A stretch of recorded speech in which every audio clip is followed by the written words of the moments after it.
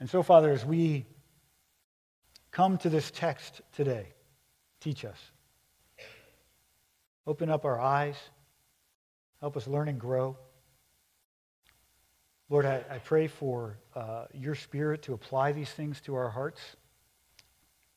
Thank you that you hear us and that you know us. And thank you that you've called us even to hear this for such a time as this. And then we pray these things now in Jesus' name. Amen.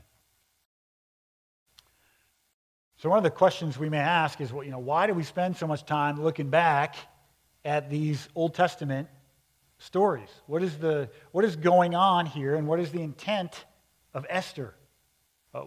Why should we read it today? Well, Paul anticipated that question even in the New Testament in 1 Corinthians chapter 10, verse 11. And he is basically saying the whole Old Testament, and certainly the story of the Exodus, and certainly even a story like this, happened for this reason.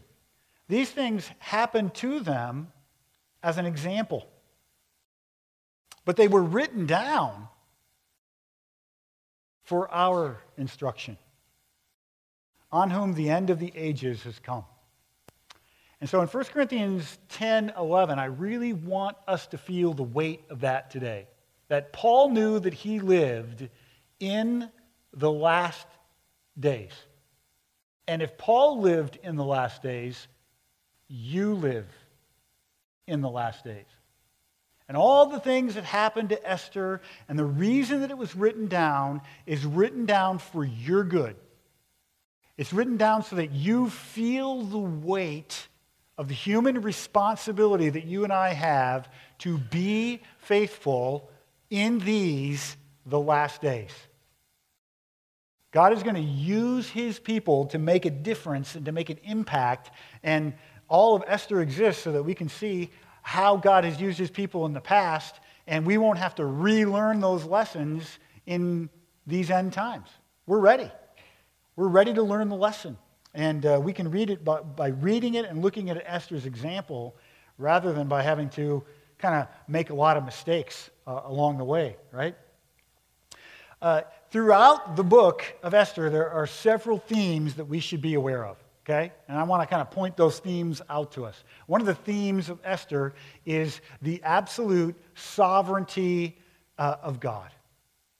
God works with providence in human history. He's strong. And I want you to know that, and I want you to feel that. A couple of examples would be bringing Esther into Susa, the capital city of the Persians, at just the right moment. Having her raised in the way that she was raised so that she would be ready to go to the palace at just the right moment. Disrupting the king's sleep so that he would literally have insomnia and be thinking through how he could honor Mordecai at one point. And then bringing Haman into the king's presence on the heels of that. We could go point by point through the book and see all of the ways that God is providential over the affairs of the Jewish people. The second theme throughout the whole book is really human responsibility. And that is the thrust of the passage today. Now look, obviously we believe that Jesus has completed our salvation.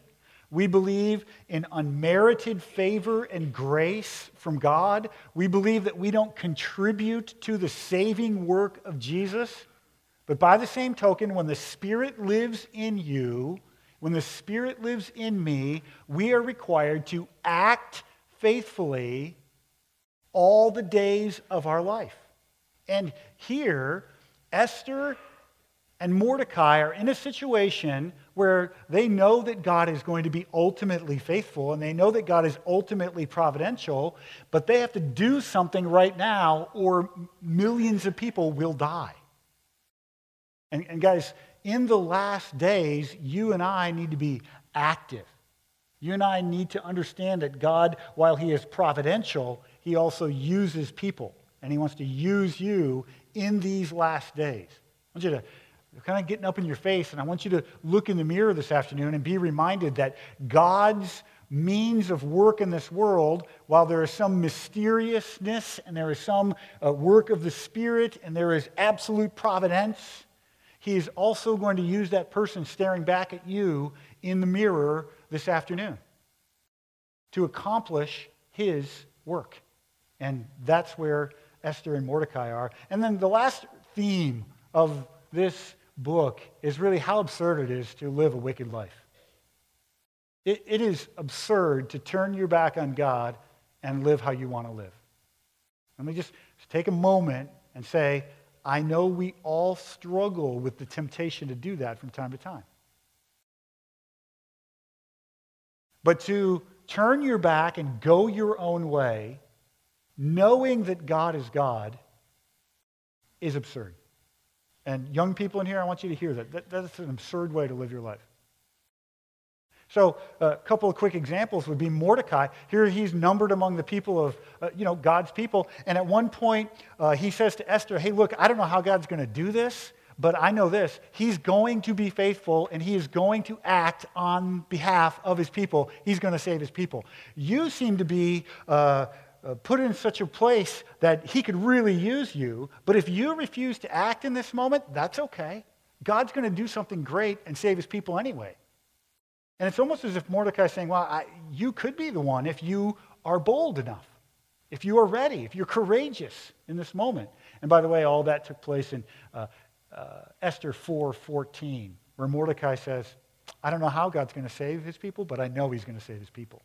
So God's people know that he's strong, but people who reject God know that he is strong, and it is absurd to oppose him.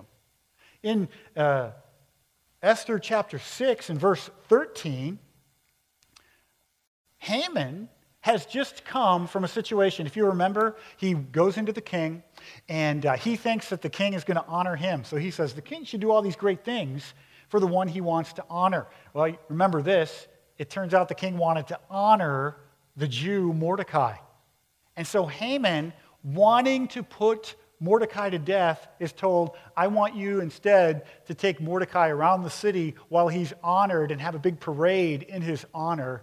And Mordecai goes home from that, and he can't believe it, and he's upset, and he's telling his family how horrible his day was that he had to go out and honor this Jew Mordecai. Verse 13 of chapter 6. We're talking about how even the enemies of God know that it's absurd to oppose God. Haman told his wife Zeresh and all his friends everything that had happened to him. Then his wise men, stop there. These are the wise men of Persia. They will appear again. They will appear again as the star leads them to search for the baby Jesus. Wise men still seek him. Then his wise men and his wife Zeresh said to him, here these people are who oppose God. If Mordecai, before whom you have begun to fall, is of the Jewish people, you will not overcome him, but you will surely fall before him. And so even fair-minded opponents of God know that it is folly and absurd to oppose him. So my friends, I'm here to tell you, as we open Esther here, we're in the end days. God is providential. It is absurd to oppose him. And he is going to use your faithful actions to bring hope to the nations. That's where we're at as we start our story today. Okay? So Esther, chapter 8, verse 3. Here we go. Then Esther spoke again to the king. And I want to point up to you the timing first. So here, Esther could have been tempted to start to celebrate. Because if you look back at verse 2 and 1, Haman, the enemy, has just been put to death. And what do you do when your sworn enemy is put to death? Well, you could celebrate. You could think, that's it. This is it. We are in a situation where it's obvious that God is going to win this thing. But keep in mind that Haman has also stirred up hatred throughout the whole country. 127 provinces of people have read the edict of hatred for the Jews and have been stirred up. And so though Haman is off the scene, his influence is on the scene. And Esther and Mordecai know it's not time to celebrate yet. Listen, the enemy of the happy ending is the premature celebration. And it's not time to celebrate yet. Listen, Esther and Mordecai know it's too early to celebrate. And it is possible, it's true that good old Haman is off the scene, but his influence is still intact. And they have to do something. So then, the first word, the timing, feel the timing of this. Esther goes in and she wants to talk to the king. And she has a moment with him. So here we go. While Esther waited until the time was right to answer the king, she wasted no time once she knew she had the king's heart. So keep this in mind. There's like an 11-month span that has taken place. Remember, this whole book is telling us about the Feast of Purim. The word pure from Purim is the word where we get our term lots. Lots. So Haman brings together a group of people and casts lots and said, when should we put the Jews to death? And the lots told him 11 months down the road. So these lots and Haman's wickedness and his desire gave 11 months of dread throughout the land. Well, 2 months later, Haman is hung on a gallows that he made to put to death the first Jew. And so he is taken off the scene. He is dead. And right now, God has a way, by the way, of punishing the unjust, of working justice for the rebel, even while he works mercy for the faithful. And that's exactly what was happening there, okay? And so now we are 8 months away from this Feast of Purim, the eventual Feast of Purim, or the day when the lives of the Jews is in danger. We're 8 months out, and yet Esther wastes no time. So as God is completing this epic turnaround, note the perseverance of his servants. She is persevering. She is not letting up on the gas because she has not yet crossed the finish line. She knows there is still work to do before the game is won. So how do I know when I should move ahead? How do I ascertain the timing issue when I'm making a request of someone else? Esther knew that the time was of the essence, and she knew she had gone through a whole sifting process in her life. She had gone through this sifting process where she had to determine, when am I going to identify myself publicly as a Jew? When am I going to show my true colors? She had to also work on, what is my role as a Jew in the palace in this moment? So she had come to kind of process all of that, and now she was emboldened, okay? So her desires are shaped by the Word of God. Friends, if your desires are shaped by the Word of God, God may be opening a door, timing-wise, for you to walk through. Note the timing in terms of the purity of her motives. Whereas earlier she had struggled, and she had, I'll just tell you straight up, when she was a younger girl in the palace, there wasn't seemingly a lot of difference between her and the other girls in the harem. And without casting any stones, isn't that how we all start out? There's not a huge difference. We haven't yet grown into understanding what it means for God to be Lord of our lives. And so early on, she had motives for herself. And as she grew and she began to understand, and she took the coaching of Mordecai, she began to understand that maybe she was in the palace as a Jew for such a time as this. And so her motives are sifted through and purified. And so she realizes the timing is of the essence, and then when God has given you the heart of the one that you're asking for. So, guys, timing is crucial in how we ask or when we ask. And again, right here, Esther knows that the victory is not in the bag yet. She still has work to do. She has to find a way to put to rest the unrest, to put to rest the evil and the hatred of those that Haman had stirred up. Well, as God completes the epic turnaround, there's more about this perseverance that we see. Check out the relationship. Because in verse 3 it says this, "Then Esther spoke again to the king." I imagine that Esther and Mordecai got together and said, "Okay, Mordecai, you have the signet ring of the king. You have the official power of the state to enact laws. Maybe you should ask the king what we should do next." And then I can imagine Mordecai looking Esther in the face and saying, "Okay, sweetheart," because that's how you talk to your adopted daughter. You have the relationship with the king. So maybe you should be the one who makes this request. And so they go in, and we're going to see in a moment that they are together before the king, even though the story starts focused on Esther. And so note this, there's a power in collaboration. There's a power in talking these things through and coming together and getting advice from others and laying your desires before the other one and hearing from them what they honestly believe should be done in the situation. This collaboration, we are better together. So this is a planned and strategic decision. Do not assume that because you have position, that you have the power. Dad, you might not. Boss, you're a boss at work. Maybe you think, well, I've got the position, I've got the power. Maybe not. You might be really smart to look around at who could best broach the topic.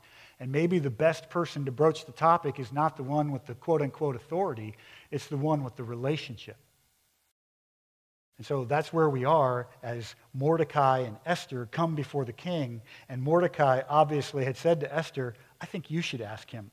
I think you have the influence that we're looking for." For Mordecai, it was too soon. He had the ring for like 12 hours. And so he just did not feel like he had the relationship to make this request. And even if you have a formal position, consider how you might make that request in a relational way. So look, I've just told you that I think, and I really believe this, collaboration is a powerful thing. But there are some people in here today, and I know all of us struggle with this from time to time, who think or feel like we're completely alone. Well, I would collaborate, but there's no one there for me. I'm alone. And then we start going down this road. No one understands the pain that I'm in. No one understands the situation that I find myself in. And we let ourselves be isolated by feelings. Because, of course, when we really examine what it means to be alone, we're not alone at all. Young mom, you're not alone. You may be exhausted. You may cry yourself to sleep some nights at 3:30 in the morning. But you're not alone. Person struggling with the health situation that has come upon you and you did not ask for it and you do not know what to do with it and you aren't sure what to do next, can I just tell you? Don't let that diagnosis make you believe for even a second that you're alone. Because you're not alone. Esther could have pulled a lot of things out of her bag and said, "This isolates me. I'm an orphan.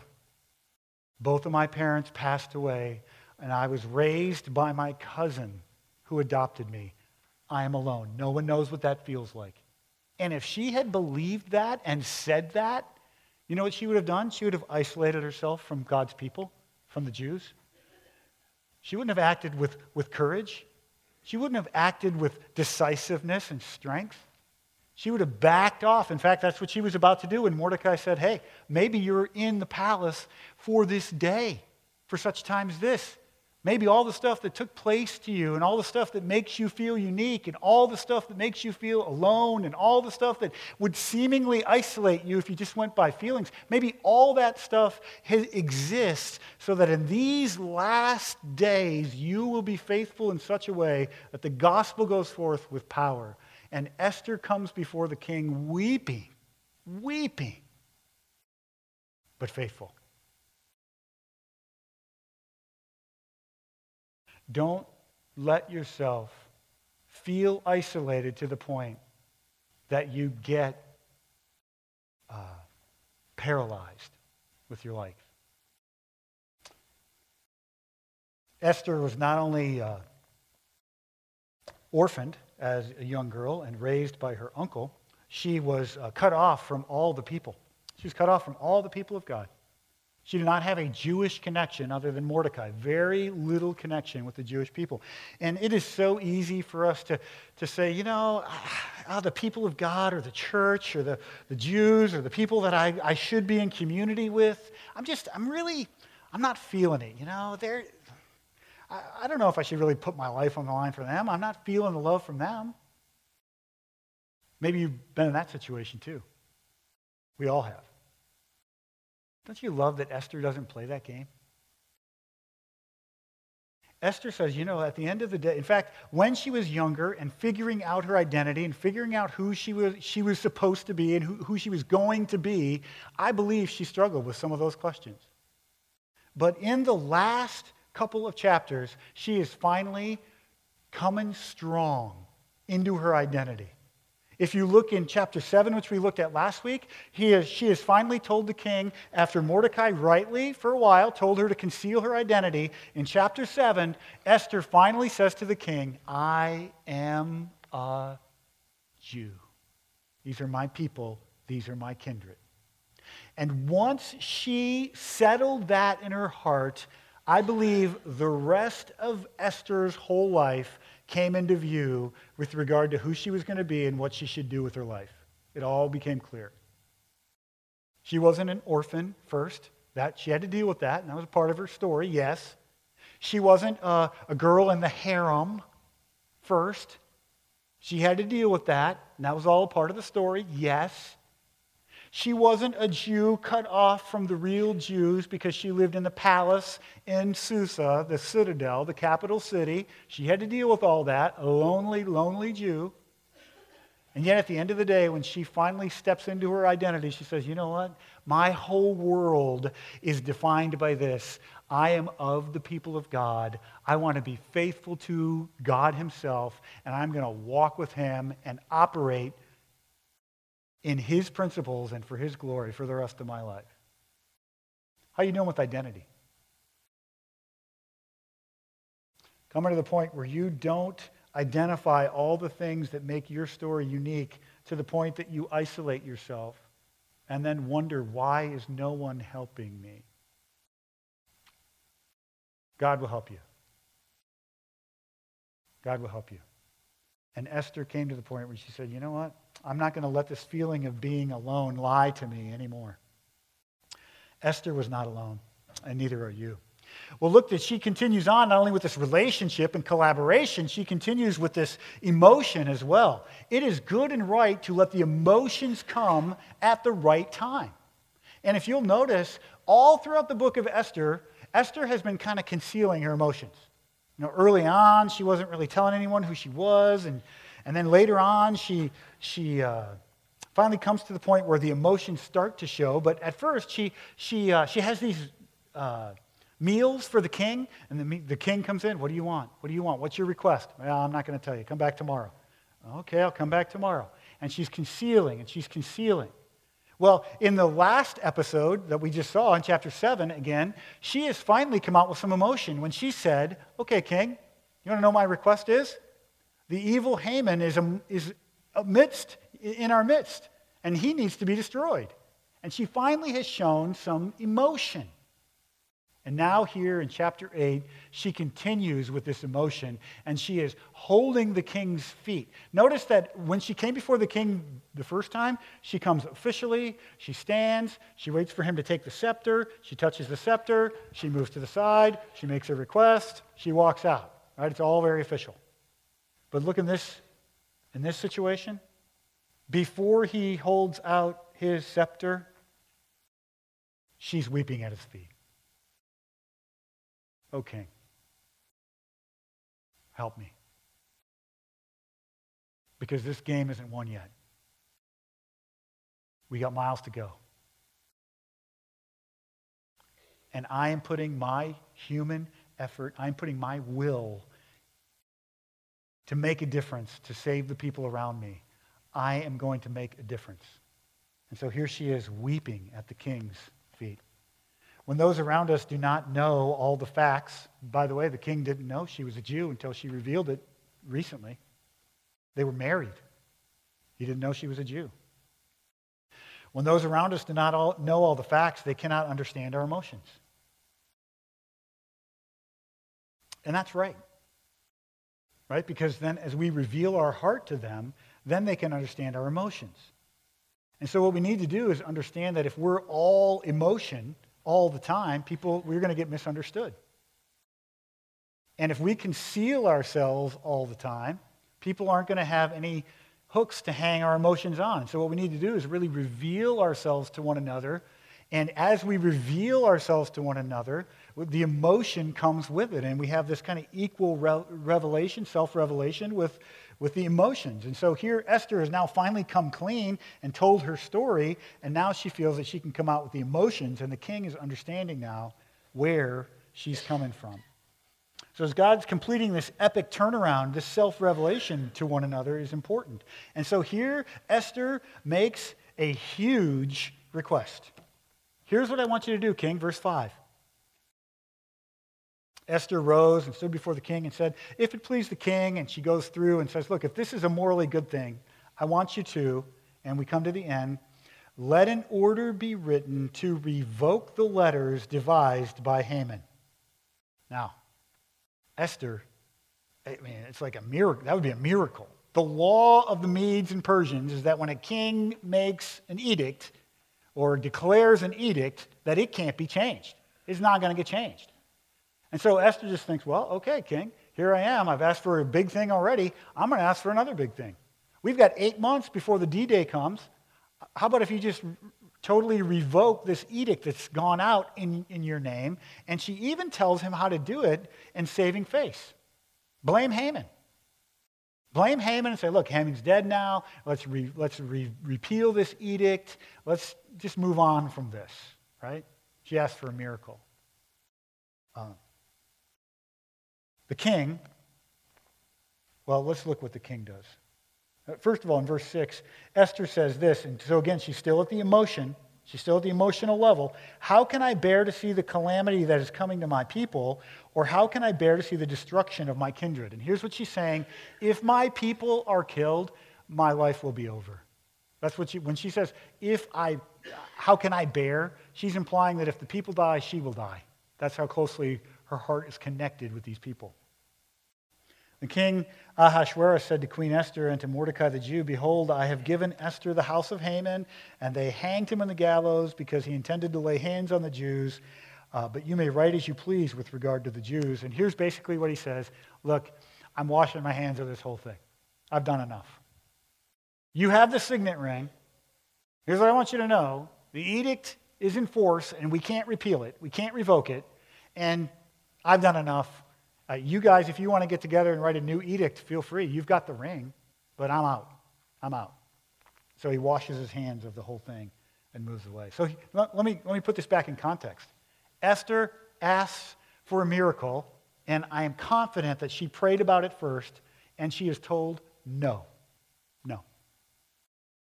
I know it makes sense to you that would be the next thing. I know that God has already begun a rescue process here where Haman is dead, but no, we're not doing that. What do you do when the miracle you asked for gets shot down?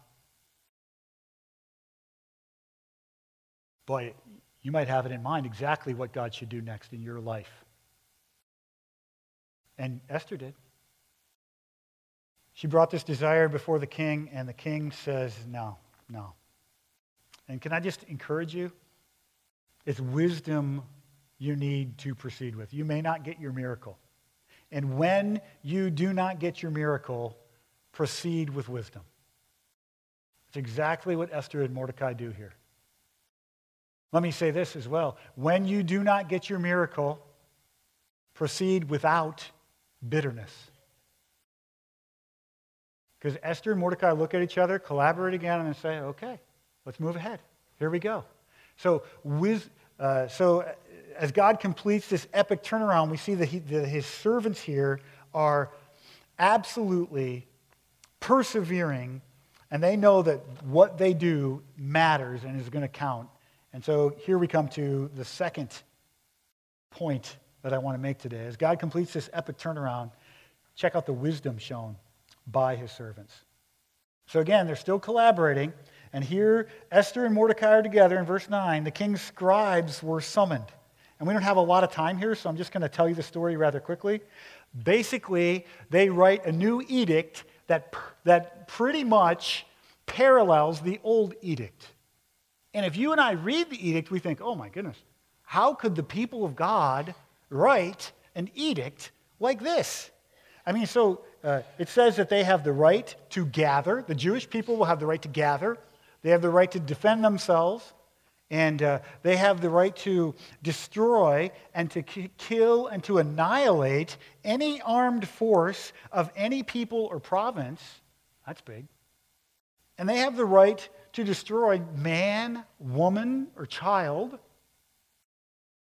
And they have the right to plunder their goods.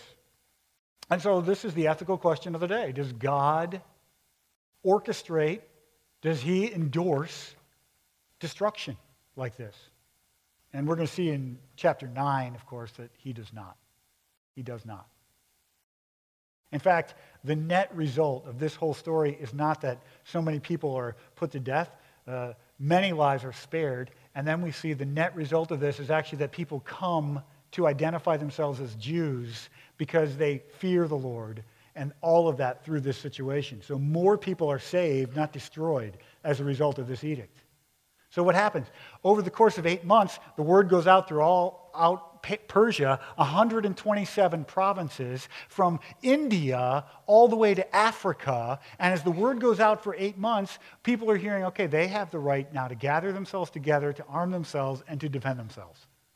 And so the people who were sort of marginally like, yeah, I think I'll participate with Haman. I hate the Jews too. Those people, a lot of those people are like, whoa. This is going to be a war. This isn't just like some kind of putting to death kind of thing. And so the writing of the edict was wise in the sense that they had the quote-unquote right to do a lot of things. But listen, just because it's legal, that doesn't make it right.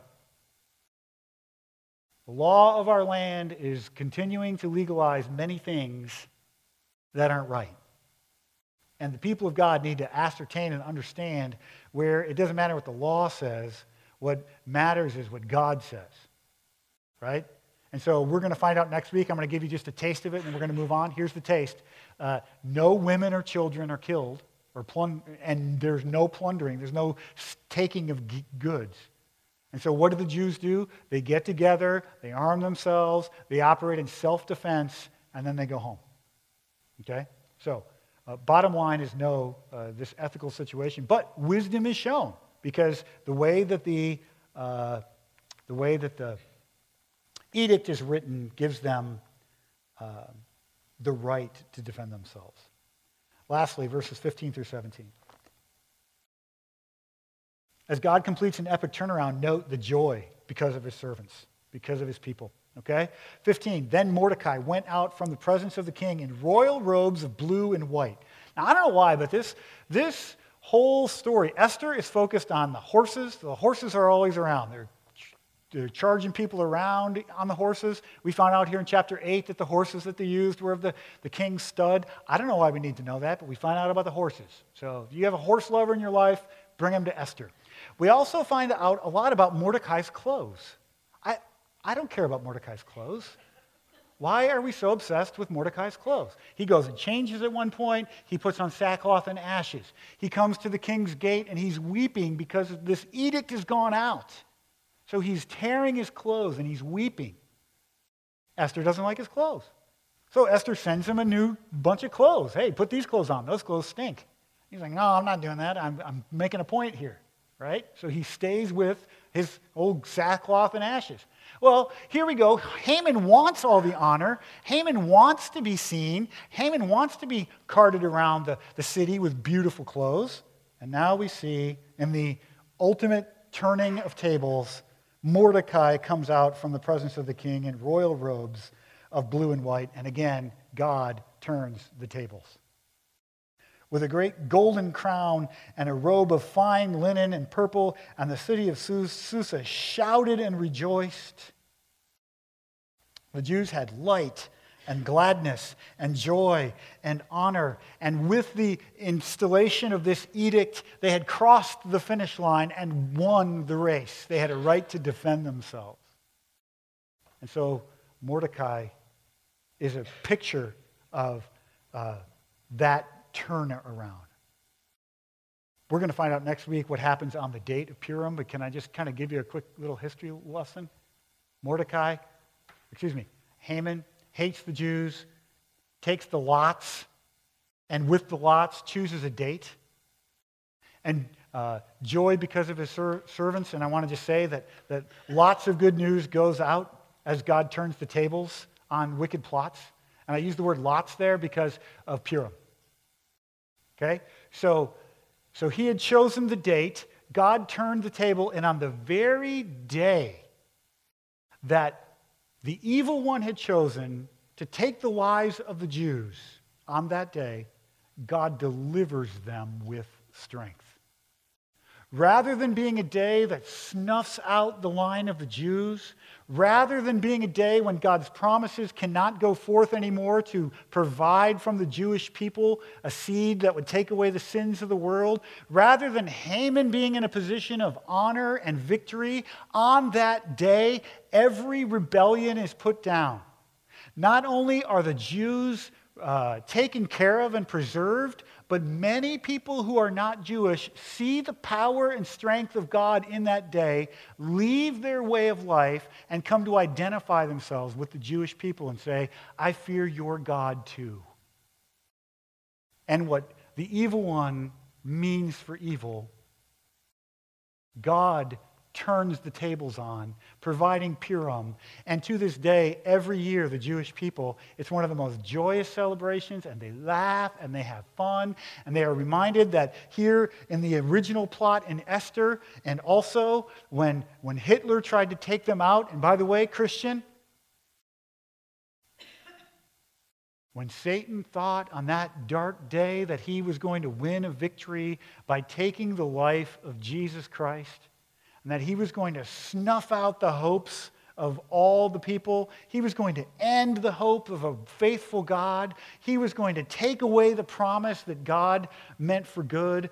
On the third day, Jesus rose from the dead and light came. And it's almost like we could read verse 16. And the Christians had light and gladness and joy and honor. And in every province, in every city, wherever the story of the resurrected Jesus Christ is told, there was gladness and joy among all peoples, or a feast and a holiday, and many people from the countries around them declare themselves to be Christ followers because on the third day, Jesus rises from the dead. And what Satan means for evil, God always turns to good. And so, my friend, as we consider these last days, you're in them. We consider the providence of God, which is strong and powerful. Today we consider the human responsibility. You. And what God is calling you to do, because though the ultimate victory is won, the days of your life, it's not time to celebrate the victory just yet. You got some miles to go. Keep your eyes on the finish line. Keep your effort intact. As you go before the king, if you have to weep, weep, but weep faithfully. Weep faithfully, knowing that God is strong. God is strong. And that it is absurd to turn your back on God. The people of God know that that's absurd. And the people who are the enemy of God know that that's absurd. So keep your eyes fixed on the one who has won the victory. Let's be dismissed. Would you stand with me as we close in prayer?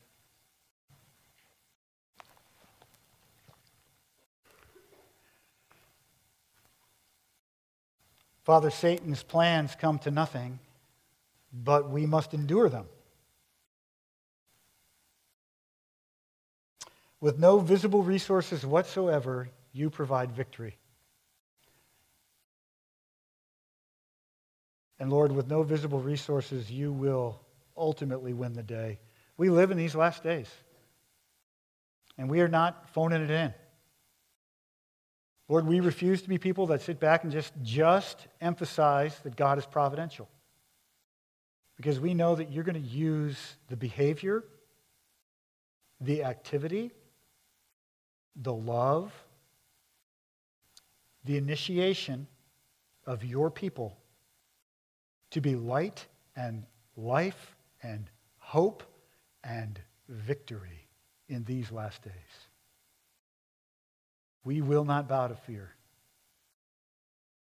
And so, Lord, for that one who is facing treachery, hardship,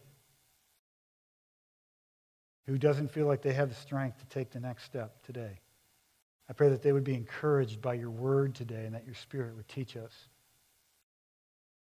Pray that many will hear of the situation that we are facing that seems dark and painful, and that they will actually come to faith in Jesus Christ because of the pain and because of the way that you turn the tables. Dismiss us with your blessing today, we pray. In Jesus' name, amen.